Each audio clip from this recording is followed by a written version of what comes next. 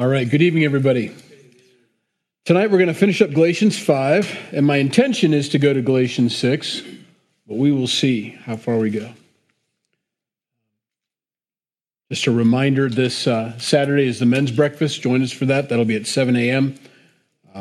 We have Ken coming up from down south at Calvary St. Joe. He's coming, or Calvary Grace. They're coming up to teach egg dish and egg casseroles and cinnamon rolls, and I'm making the cinnamon rolls.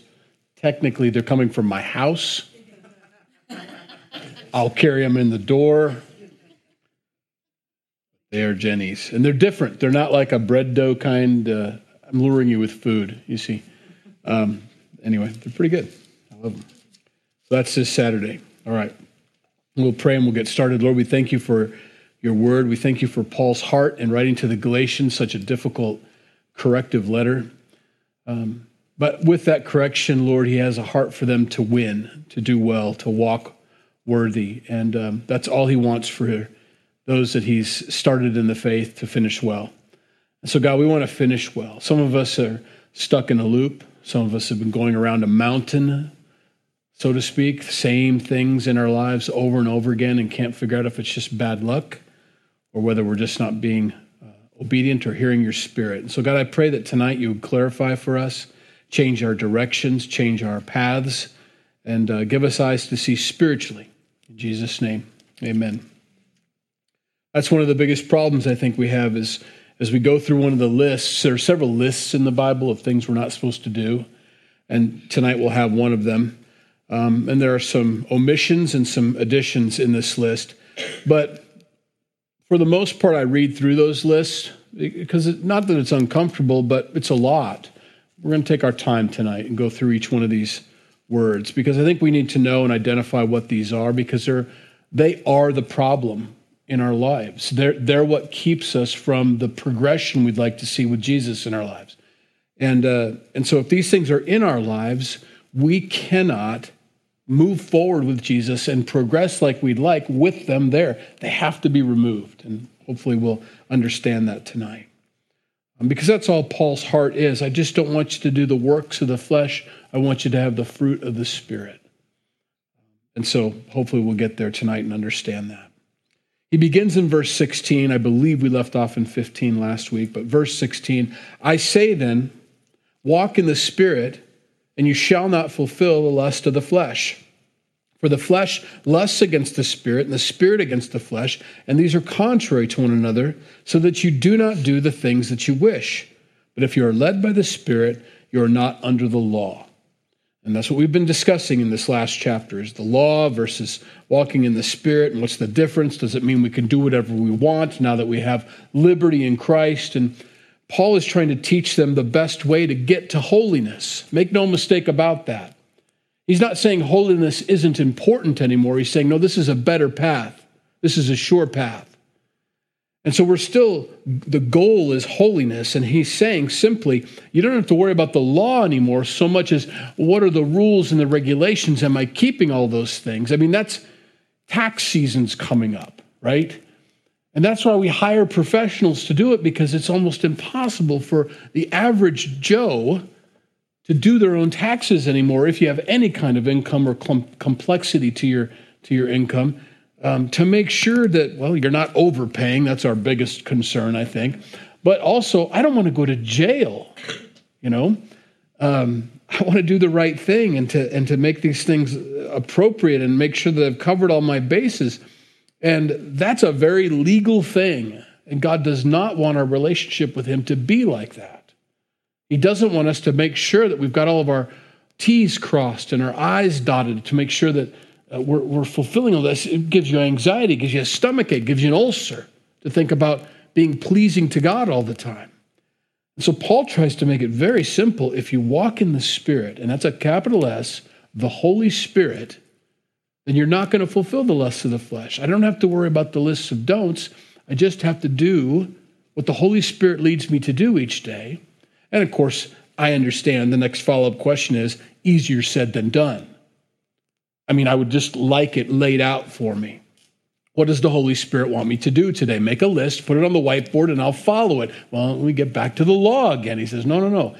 It's a very personal conversation that we have with the Holy Spirit all day long. Paul says that I pray without ceasing. Do you know why that is? First of all, he's got burdens on his heart all the time for all the saints that he's ever led to the Lord or has left behind and isn't sure how they're doing. So he's praying constantly for them. But also, what do I need to do today? How do I interact with these people? What do they need from me? What do they need from you? You know, these are prayers that he has all the time. So he's in this constant fellowship with the Holy Spirit, being led. What do I do? To walk in the Holy Spirit, to say that is this: the Holy Spirit lives in you. Do you know that? Do you understand that? You're not just you anymore. When you become a believer in Jesus Christ, you are filled with the Holy Spirit. He dwells in you. He makes his home in you. In John chapter 16, verse 7, nevertheless, Jesus says, I tell you the truth, it is to your advantage that I go away. For if I do not go away, the Helper will not come to you, but if I depart, I will send him to you. Read both John 16 and John 14. Those two chapters will give you a wealth of information about the Holy Spirit. And it's not that we need to know about him. It's to understand that he's in us. That's what Jesus sent the Holy Spirit to do, to dwell in us. He's our teacher and our guide. He is ever present with us wherever we go. It's not just body, mind, soul, and spirit. It's not just, we have the Holy Spirit, the living God. We are the temple now. He dwells inside of us and we carry with him. Paul is indicating to these believers, you have the Holy Spirit. Walk with him every day. Why was it to their advantage that he sent the Holy Spirit? I would think walking with Jesus would be pretty cool, right? I think we all agree that following him, being close to him, him being our rabbi, pointing to him, there he is. But for the best we can do is to imitate him as we watch him work. That's the best we can do, which is pretty good. We had a whole movement of bracelets that said, WWJD, what would Jesus do? And it was well-meaning. And if that's the best you can do, still do it. But the best that bracelet could ever make me do was to imitate Christ, to imitate him, to see what he did, and then try to do exactly like he did it. Completely different with the Holy Spirit. See, the Holy Spirit dwells in you, and now you can do it not from imitation, but from a heart, like Jesus had. Jesus did what he did that we're trying to imitate if we're outside of him, did what he did because he was led by the Spirit. He was filled with the Spirit when he was baptized by John. The Holy Spirit fell upon him, came upon him, filled him, and he began to do all these things. What Jesus did, what we want to emulate in our lives, is based off of his walking with the Spirit, praying to the Father, doing God's will each and every day, but personally. So for me to imitate someone who's listening to the Holy Spirit is second best. He's died on the cross for our sins and has given us the Holy Spirit like he had, and now we can be governed from within by the Holy Spirit as to what we should do each day and every moment. It makes a world of difference. The Holy Spirit lives in you. The second thing that we need to realize with the Holy Spirit is that we need to be open and sensitive to his influence in our lives. In other words, he is having a conversation with us. He is telling us what to do. Are we listening? Are we listening to that internal guidance, that conviction that the Holy Spirit brings into us? This is what I need to do. My flesh will say, don't do it. It's demeaning, it's demoralizing, it's beneath you. The Holy Spirit says it's what needs to happen right now. Meekness. Yes, you have full control. Yes, you're a child of the Most High God. Yes, you should be able to walk with robes, because you're a child of the King. But that's not what I want you to do right now. Of anybody in the world that could have ever done that, it would have been Jesus, but did he? No. He didn't walk in arrogance. He didn't walk in pride. He walked in humility and servanthood. That's what he showed us. We're called to that. And so when the Holy Spirit leads me to do that and I buck that, fight against it, kick against the goads like Paul used to do, that's me pushing against the Holy Spirit's conviction and leading in my life. We have to be open and sensitive to that. Finally, the third thing, pattern your life after the influence of the Holy Spirit. It means to be habitual. I need to get to the point where it's almost paralyzing if I don't hear from God. I want to hear from the Lord. What do you want me to do? And that is what I will do. And I want my life to show he said to do this, and that's what I did. On the other side of that is he didn't say do that, therefore I didn't. I think a lot of people have a hard time with that. A lot of Christians have a hard time with, what do you mean you're going to pray about it? I'm going to pray about it and see if that's what God wants me to do. Well, what if he says that's not what you, then I'm not doing it.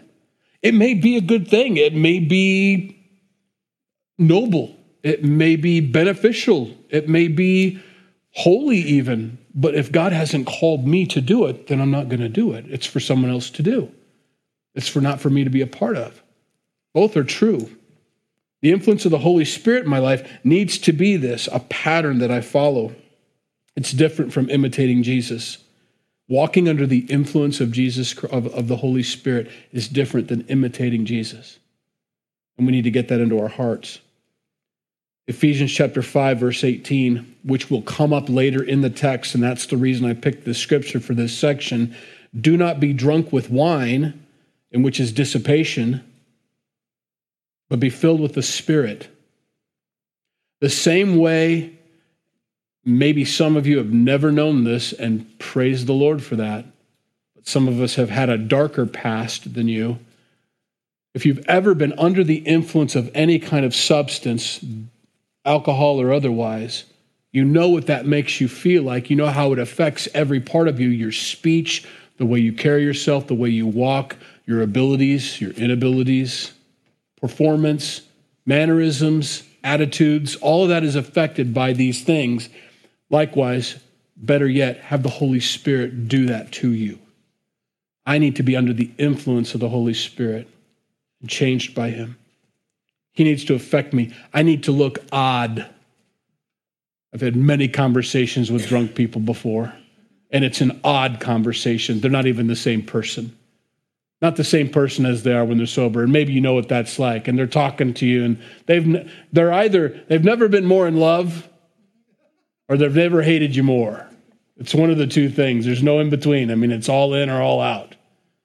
And it's so strange. And you take everything they say with a grain of salt, don't you? It's like, yeah. Get in the car.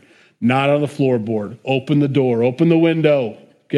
Put your head out the window if you had to. Some of you don't know what I'm talking about. I've had many a drive like that. A Christian under the influence of the Holy Spirit is different than someone who's imitating Christ, just imitating Jesus from the external.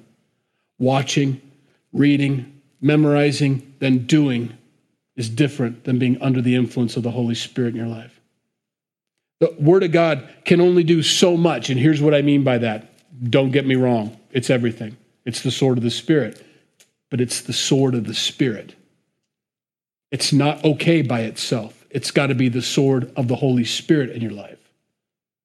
And the Word of God can only cover so many scenarios, so many situations before you're like, well, I don't see it in the Bible. Therefore, the Holy Spirit who governs and guides you will help you in all the scenarios that aren't covered or maybe that you don't know about. The Holy Spirit is your guide. You think about that. How many of the New Testament saints, first, second century church, had a pile of scrolls that they carried with them that they could refer to at any moment? How many of them had that? It's not until the Gutenberg, it's not until the press that we actually had, and not until it was translated into our English. That's why we all have the scriptures. That's why we all hold them in our hands. What did they do beforehand? What did the first and second century church do? Yeah, there were some that had scrolls, and yes, they studied and they did, but it was either memorized that Saturday or Sunday whenever they met, and after that, the rest of the week, how were they guided? What did they refer to? The Holy Spirit said he's going to lead and guide you into all truth. He, not an it, not a force, not an essence, not an idea, not a philosophy. He, God dwells in you. It's incredible to think about that untapped resource if we haven't been tapping it. Now, when he says this battle that we have in the flesh and between the Spirit, that is a raging battle, and Paul covers that in great detail in Romans 7 and 8, which we'll get to. But Acts 20 is where I want to go right now, verses 18 through 21. And when they had come to him, he said to them, "You know from the first day that I came to Asia in what manner I always lived among you, serving the Lord with all humility and with many tears and trials which happened to me by the plotting of the Jews.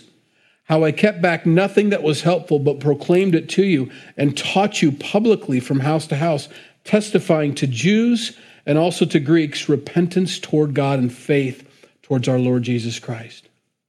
We have to put the flesh in the rearview mirror. You have to repent towards God. Spurgeon, great theologian, wonderful man of God. Not just a theologian because I think of more academic only, no heart. That's what it's become, it seems like. No, he had a heart for God, loved him. He said, "The grace that does not change your life will not save your soul." The grace that will not change your life will not save your soul. I think that's important. If you understand the grace of God and you've accepted it and allowed him to be your Savior, it will change your life. If you're not a changed life, if you don't have a changed life, I'm wondering what grace you understand, what salvation you've believed on. What is the gospel message that you've heard? Because it should change your life. That's what James was getting at. Faith without works is dead. You say you have faith. Show me your faith. Don't tell me your faith. Show me your faith. I want to see it. There should be a changed life in proof. It's fruit.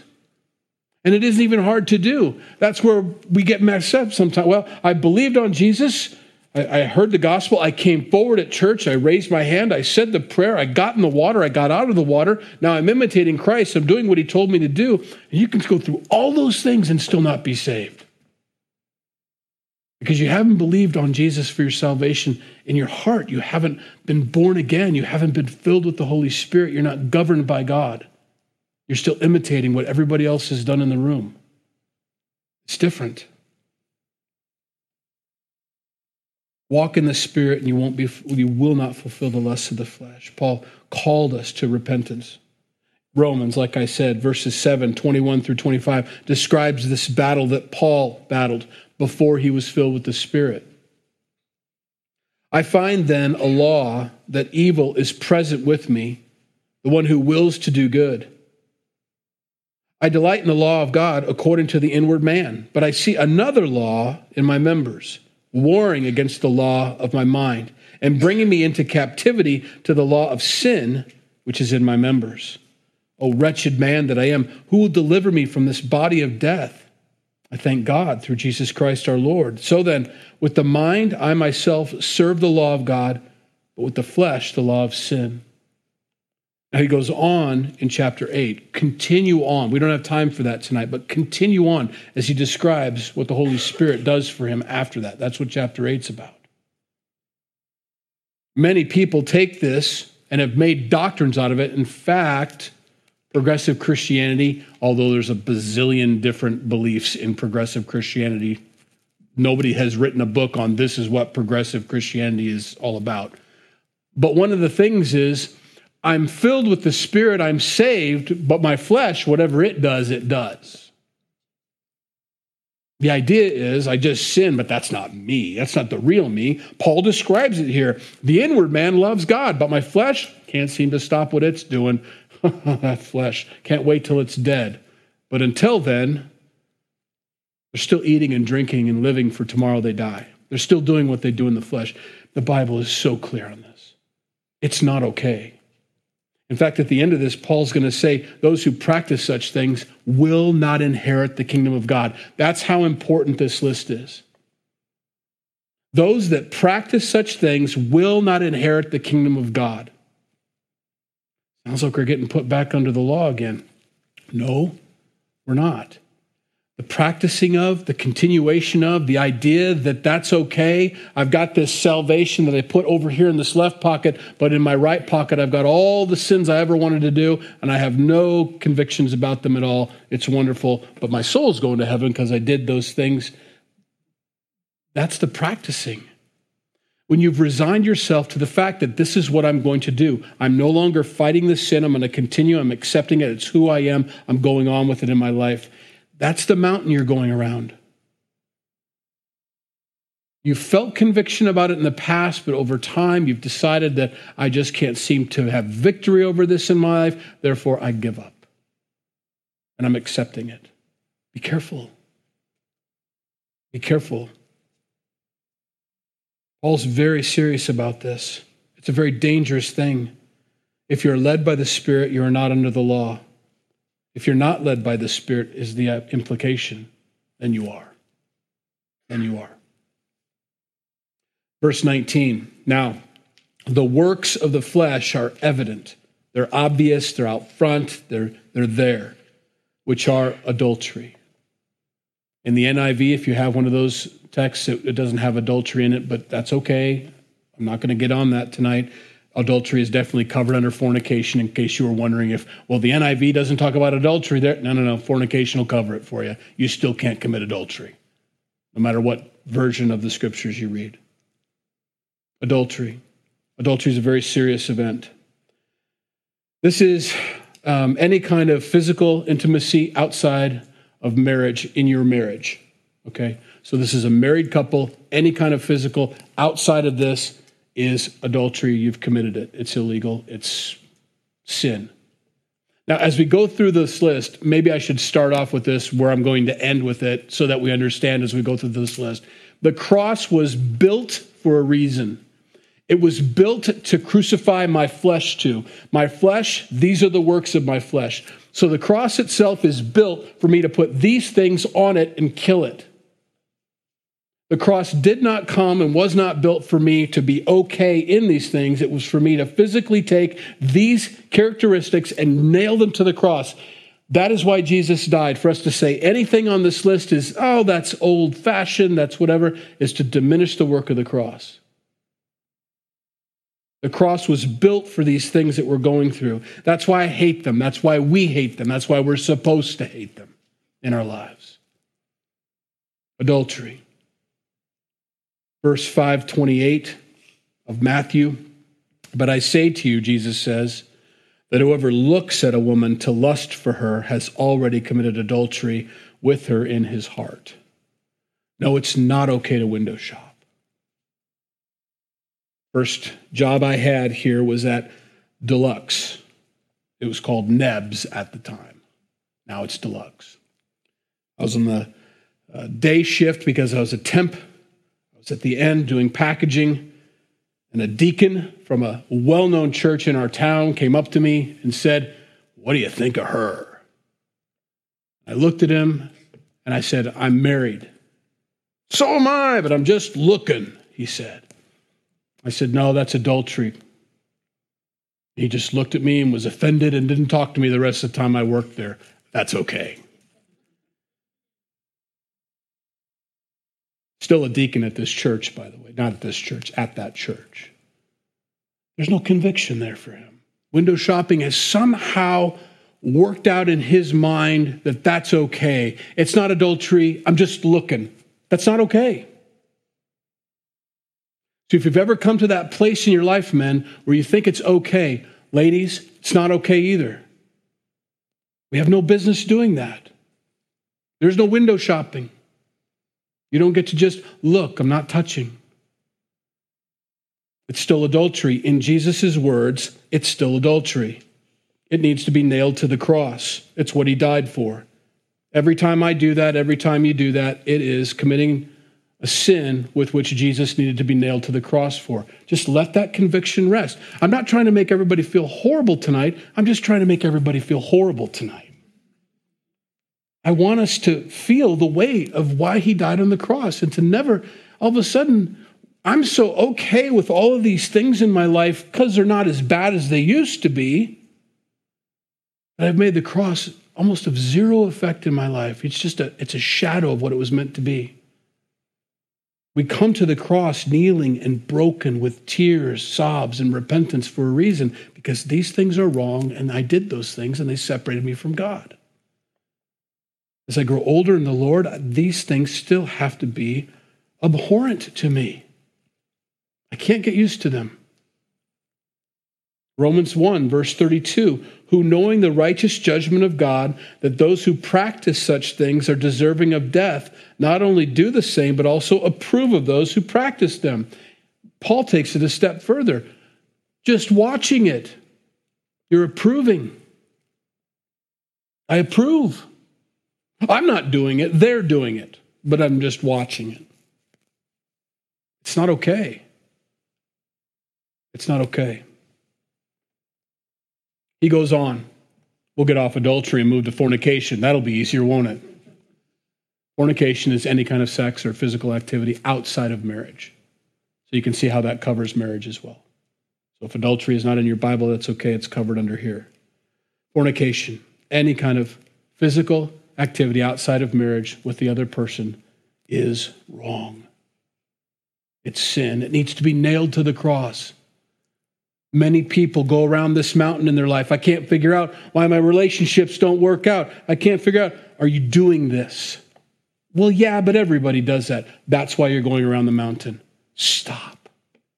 Quit. Trust the Lord. Let him bring to you someone who doesn't want that from you first. They want to put a ring on your finger. They want to marry you. They want to care for you and love you for who you are, your person. Your beauty's fine. They can love that. That's okay. But they love your personality. They love everything about you first. And they would never think of doing that to you because that would be violating one of God's daughters or sons. And I cannot have that on my conscience. I love God too much. That's the guy or the gal you marry. Anybody that will bypass that and says they're a Christian isn't there. They're not telling you the truth. Fornication is keeping us from moving forward, letting God do more. It's dangerous. Uncleanness. I think pornography falls under this more than anything. You could do fornication if you wanted to, but pornography would fall into this one as well, uncleanness. Just uncleanness in general. It seems like a catch-all kind of thing. But it's any kind of thing, because he's talking about physical. Adultery, fornication, uncleanness, and lewdness kind of all go together. Those are sexual sins, in a sense. The way it's in context, that's what he means. It goes along with watching. It goes along with all of that uncleanness. Because lewdness follows up. That's the willingness and ability and readiness to go ahead and do whatever's available and whatever comes my way. That's lewdness. You're a lewd person. Paul says that should not be named in Christianity among the believers. Those things are works of the flesh. Those who practice such things will not inherit the kingdom of God. Don't practice these things. It's not okay. This lewdness and uncleanness, they kind of go together. There's a quote that's being used a lot. And I see this a lot in the Western world. Now that I'm kind of farmer-ish, rancher, kind of whatever I am now, I see this sass in some of the women. And fine, sass away. But this I don't like. And we need to understand this. The quote or the thing, well-behaved women rarely make history. See that on t-shirts, sweatshirts, banners, whatever. Well-behaved women rarely make history. The implication that they're bringing from that is you need to be on behaved. Yeah, don't let society. Do you know where the quote comes from? It doesn't come from a sassy Western gal. It doesn't come from Marilyn Monroe, Gloria Steinem, Eleanor Roosevelt, any of these people. It comes from a woman, I'm trying to find her name here, Laurel Thatcher Ulrich. She was a Harvard professor. Awesome. But do you know what she meant by that? It's the unsung woman who's virtuous that doesn't get recognized. The only way to get recognition in this world is to be lewd. That's the only thing this world recognizes. That's the only thing you'll become famous for. If you're more lewd, if you're less under the thumb of men, then you'll make history. That's how you become notorious. But that's not what she wanted. She wrote it in her book, Virtuous Women Found, New England Ministerial Literature, 1668 to 1735. What she meant was this. I'm trying to find the explanation. I took the whole article out. I think it's important. What she was concerned with was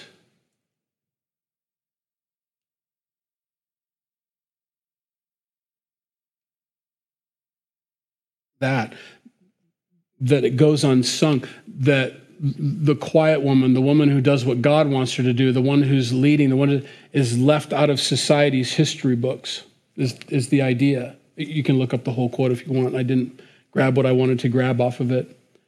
But it certainly doesn't mean what it's become to mean. Well-behaved women rarely make history, therefore act up. Be sinful. Be raunchy. Be lewd. I don't mean to pick on women, but it's men too. That's not okay for us as Christians to be in that position, to boast about those things. Paul says, stop it. Uncleanness and lewdness. He moves on to idolatry. Idolatry and sorcery go together. They're both religious sins. These things, sorcery, pharmakia is the other word for it.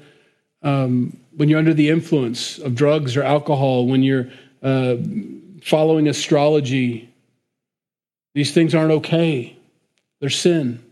They need to be nailed to the cross. Now, astrology, Scorpio, Libra, all these things. I see so many Christians blending this stuff together. I see them blending crystals and New Age stuff with this stuff. It's not okay. It's sorcery. I don't believe it. I don't believe that stuff. I don't care if you believe it or not. You can't blend those things together. Forever I've been trying to explain yoga to people. I've almost given up. It's Hindu. Nah, not the way we do it. Yeah. Nope. It is. There's no way around it. Yeah, but I pray afterwards. Doesn't matter. Doesn't make any difference. But I get so much flack from it. I'm like, fine, bend away. But you are worshiping. Every pose is designed to bring your flesh into submission and open yourself up to the other gods, to be accepting of them. That's what it's for. It's not for you to be really limber and stretchy. It's not. In fact, the yogis, the gurus say you cannot have Hinduism without yoga. Yoga is Hinduism, they said. That's what they say about it. I'm all for stretching. Stretch. You should. Work out. Do whatever you need to do to this flesh. But don't fall into the sorcery and the idolatry that goes along with it. Namaste, the God in me sees the God in you. What? We get to say that as Christians. And many other things. Drugs and alcohol, we now have marijuana as legal as your beer, so you don't get to say anything about it anymore. Those things, when you're brought under the influence of those things, you're opening yourself up. You just are. He's going to describe drunkenness later on, but still. So avoid those things, kill those things in your life. No more idolatry, no more sorcery. Get rid of them. Hatred, contentions, jealousies, and outbursts of wrath, selfish ambition. Those are all things against people. Dissensions.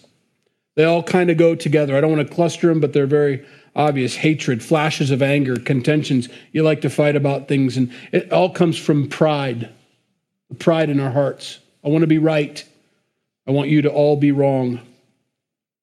And I want you to know it. That's where it comes from. Hatred is murder. Jesus said so. If you've hated someone in your heart without a cause, it's murder. It's a very dangerous thing. Those things have to go from my life. If you have something against a brother or sister in the Lord, or against anybody for that matter, we have to practice forgiveness. You have to. Every one of these things that we're going through in this list is contrary to the Spirit of God. You cannot accept anything. Everything on this list is contrary to the Spirit of God. It's opposite of. It's offensive. Contentions, jealousies. Jealousies. It says that God is a jealous God. It's a different kind of jealousy. It's a different kind.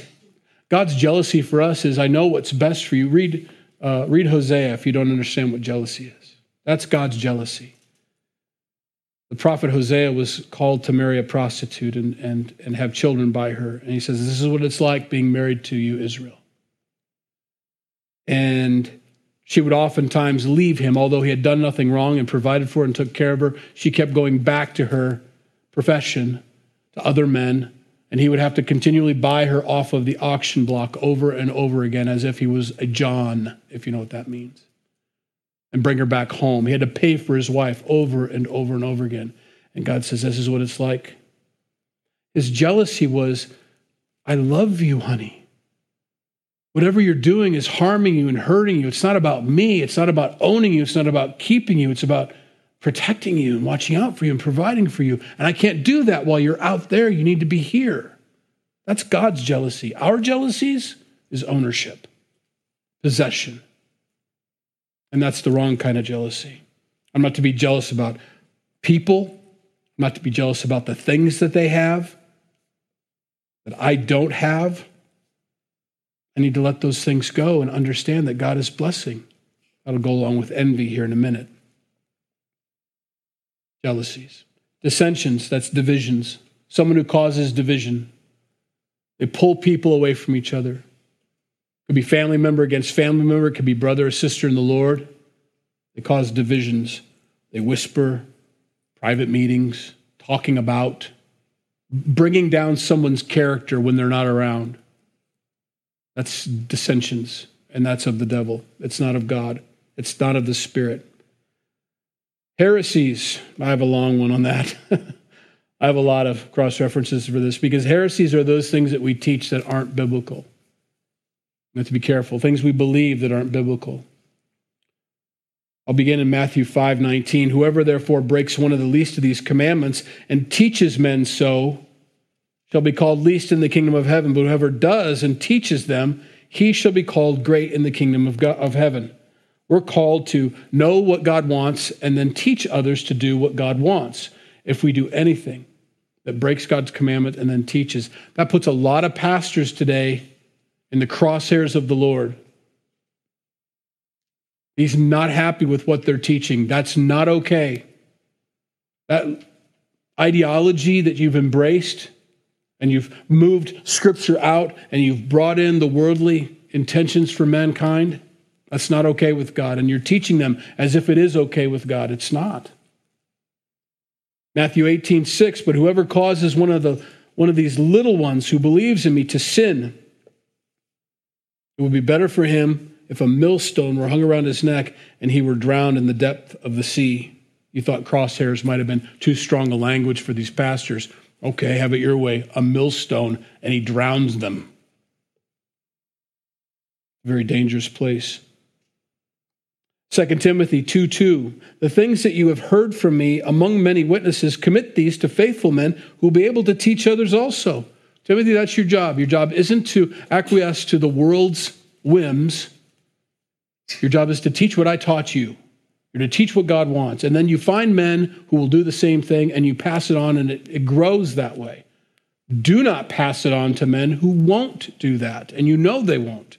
Find faithful men. 1 Timothy 6:3-6, if anyone teaches otherwise and does not consent to wholesome words, even the words of our Lord Jesus Christ, and to the doctrine which accords with godliness, he is proud, knowing nothing, but obsessed with disputes and arguments over words, from which come envy, strife, reviling, evil suspicions, useless wranglings of men of corrupt minds and destitute of the truth, who suppose that godliness is a means of gain. From such withdraw yourself. You think he's serious about this? That's a strong condemnation. Matthew 3:7-9. But when he saw many of the Pharisees and Sadducees coming to his baptism, he said to them, brood of vipers, who warned you to flee from the wrath to come? Therefore, bear fruits worthy of repentance, and do not think to say to yourself, we have Abraham as our father, for I say to you that God is able to raise up children to Abraham from these stones. His concern there, of course, was the Pharisees and the Sadducees coming. He says, I just want to see some fruit from you. There needs to be fruit. If you're truly here to repent and turn towards God, We ought to be able to see a change in you. The problem is the Pharisees and the Sadducees didn't see anything wrong with themselves. They couldn't judge themselves. They couldn't take God's word and apply it to their own lives. Somehow or another, it had all been justified what they were doing. And that's why they get such a strong condemnation. James chapter 2, verses 14 through 26. What does it profit, my brethren, if someone says he has faith but does not have works? Can faith save him? If a brother or sister is naked and destitute of daily food, and one of you says to them, depart in peace, be warmed and filled, but you do not give them the things which are needed for the body, what does it profit? Thus also faith by itself, if it does not have works, is dead. But if someone will say, you have faith and I have works, show me your faith without your works, and I will show you my faith by my works. You believe that there is one God? You do well. Even the demons believe and tremble. But do you want to know, O foolish man, that faith without works is dead? Was not Abraham our father justified by works when he offered his son Isaac on the altar? Do you see that faith was working together with his works, and by works faith was made perfect? And the scripture was fulfilled, which says, Abraham believed God, and it was accounted to him for righteousness, and he was called a friend of God. You see then that a man is justified by works and not by faith only. Likewise, was not Rahab the harlot also justified by works when she received the messengers and sent them out another way? For as the body without the spirit is dead, so faith without works is dead also. It's clear. It's clear. There should be a change in us.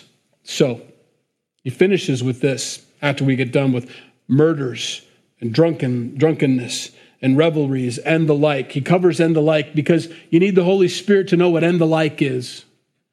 Because some will say, phew, my sin's not in that list. Okay, and the like. That's the D, all of the above, and then some. Here's what we're trying to get at. I mean, wasn't that an exhausting teaching so far? It's like, oh my God, because it's works of the flesh. Now, compare this to the fruit of the Spirit. You don't work for fruit. You can't. You can't even try. You can't manufacture an apple for me. It is not going to be a good.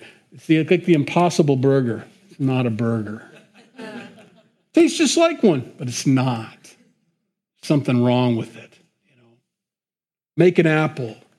These are people in the idea of the Impossible Burger Christian. I just made that up. Is the one who's imitating, but they're not beef. You don't have to work for fruit. Fruit comes. Fruit indicates, works is like industrial, isn't it? Makes you think of boots, steel toes, things like that. Forgeries, sweat.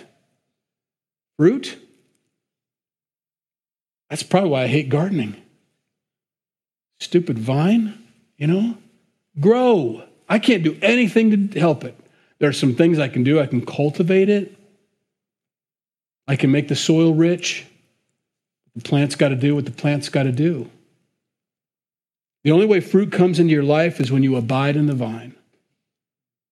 And as you abide in the vine, which is Jesus Christ, and he's pumping into you day in and day out, you bear fruit. It's natural, it's beautiful, it's fragile, it's delicate, it's wonderful, it's tasty, it's appetizing, it's healthy, all those things. The fruit of the Holy Spirit in your life comes naturally by being just abiding in the vine. That's the biggest fear for Christians is, okay, now I got to remember to have joy. I got to remember to love and have peace and long suffering. You're working. You're industrial. You got your steel-toe boots on. You're trying to be a Christian. No, just abide in Christ. Be led of the Holy Spirit. And all of a sudden, there's just this fruit. Joy isn't what your day was like. Joy isn't that. Joy is who you are in Christ. I have joy. But your dog died. I know, but I have joy. I'm sad my dog died, but I have joy. It doesn't change. I have fruit. The fruit of the Spirit is love. And that's why he says fruit singular. Love is the fruit. Think of it this way. Love is the cluster The things we're going to read after are the individual grapes. I think every Christian kid's poster in Sunday school has always been wrong, personally. You got the banana, and you got the apple, and you got the pineapple, and this is the fruits of the Spirit. It's not fruits, it's fruit. Love is the cluster. Each individual grape would be the characteristic. All these things stem from love, and that's not our kind of love. It's agape love. It's unconditional love. It comes only from God. I cannot produce agape love without the Holy Spirit. It comes from Him. I can love my wife as an unbeliever until I don't like her anymore, until she bothers me or has irritated me, right? Agape love that God has for us and pumps into us as we abide in the vine by the Holy Spirit comes out of us and changes us and affects people. You can tell the difference in the kind of love that you receive from people. You can tell it. It's not conditional. You know that tomorrow they're not going to hate you. You may blow it, but there are people in your lives that have an agape love for you, Christians and believers, that you know that if you blow it, they're going to be with you. They're going to help you. They're going to love you. They're going to carry you. They're going to bring you back with gentleness, as Paul describes here. That's love. Attributes of this love is joy. Joy is not happiness, although it is. It should show up. I'm very joyful that I'm a believer in Jesus Christ. I'm very joyful that I'm a part of this fellowship. I'm very joyful about these things. Now, is this fellowship perfect all the time? And is everybody nice all the time? No, they're not. But I still have joy over you. Am I right all the time? Am I the best pastor anybody's ever seen or heard? No, I'm not. I know that. But you should still be able to have joy here. Peace. That is rest. That is comfort. That's everything that puts you at calm. That's the love of God in your life brings that peace. And that's the only way you can get it. Sorry. Namaste. You can't have it any other way. Centering yourself, focusing on yourself, breathing right is not going to bring you peace. Not this kind of peace. Not the peace that defies human logic. That's how the scripture describes it. The peace that surpasses understanding. That's a peace from God that only you can get from Him. It's pumped into you by Him. You cannot detach yourself from the vine of the Holy Spirit, from God, from Christ, and expect to have any kind of peace or joy. Long-suffering. What I love about these things is that means that God is joyful, God has peace, and God is long-suffering. He's not easily irritated by me. I know that I easily irritate some people. I know that. My personality is that. There are some people that just would rather not have a car ride with me. Let's put it that way, maybe. And that's okay. I understand. I know that about myself. I can see that sometimes with people. They're looking at me saying, the joke's over. Are you going to just keep going with the joke? I'm done with it. It's not funny anymore. Oh, he's going to keep going. Okay. I'll continue to fake laugh with them because I think I'm hilarious. And I'm just testing all of you. That's all that is, to see if you have long suffering. You practice those things. How do you ever eat the fruit if you never get to use it, right? So that's what I'm here for. God is not easily irritated with you, nor should I be easily irritated with you. You shouldn't be easily irritated with me. That's what long-suffering is. That's the fruit of the Spirit. JD's just JD. You roll the eyes all you want, but you're not irritated by it. You don't get on edge. Kindness. So overlooked. That beautiful attribute that God has for us, He's just simply kind to us. I know He loves us and died on the cross for us, but it's beyond that. You know how they say, well, I love Him, but I also like Him. As if the like is more important than the love kind of thing. And it kind of is. This is what that is. I love you so much, but I'm also kind towards you. Oh, I'm so glad our God is kind. He wants us to be kind to one another. Be kind to your wife. Be kind to your husband. Be kind to your kids. Be kind to your parents. Mariah. Be kind, they are. Goodness. Goodness is godliness. Goodness. Just being good. God is good. Jesus said that. Why do you call me good? No one is good but God. Oh, yeah. faithfulness, someone who's going to be there, someone you can count on, someone who says they're going to do something, they're going to do it. Gentleness. Oh boy. I'm going to build on that here in a minute because we've got to finish 5 and we're already over. Sorry. Self-control. That means I have control of my own abilities and my own flesh, it's not just coordination, it's self-control. It doesn't just work for me though. The implication of self-control is it works for you also. I use my self-control to benefit you. See, I don't have road rage. It's self-control. It is what it is. They did what they did. They flashed their high beams at me. People do that all the time with this truck that I have. I guess they're just bright LEDs or whatever. And everybody, you get your brights on. And my flesh wants to just say, no, this is what it looks like when my brights are on. How's that? But I don't. I have self-control. I just squint. God bless you. I do. I understand. And I've tried to get them adjusted so they're not in everybody's eyes, but it's tall and they're bright. And I'm sorry, that's the way it is. Self-control.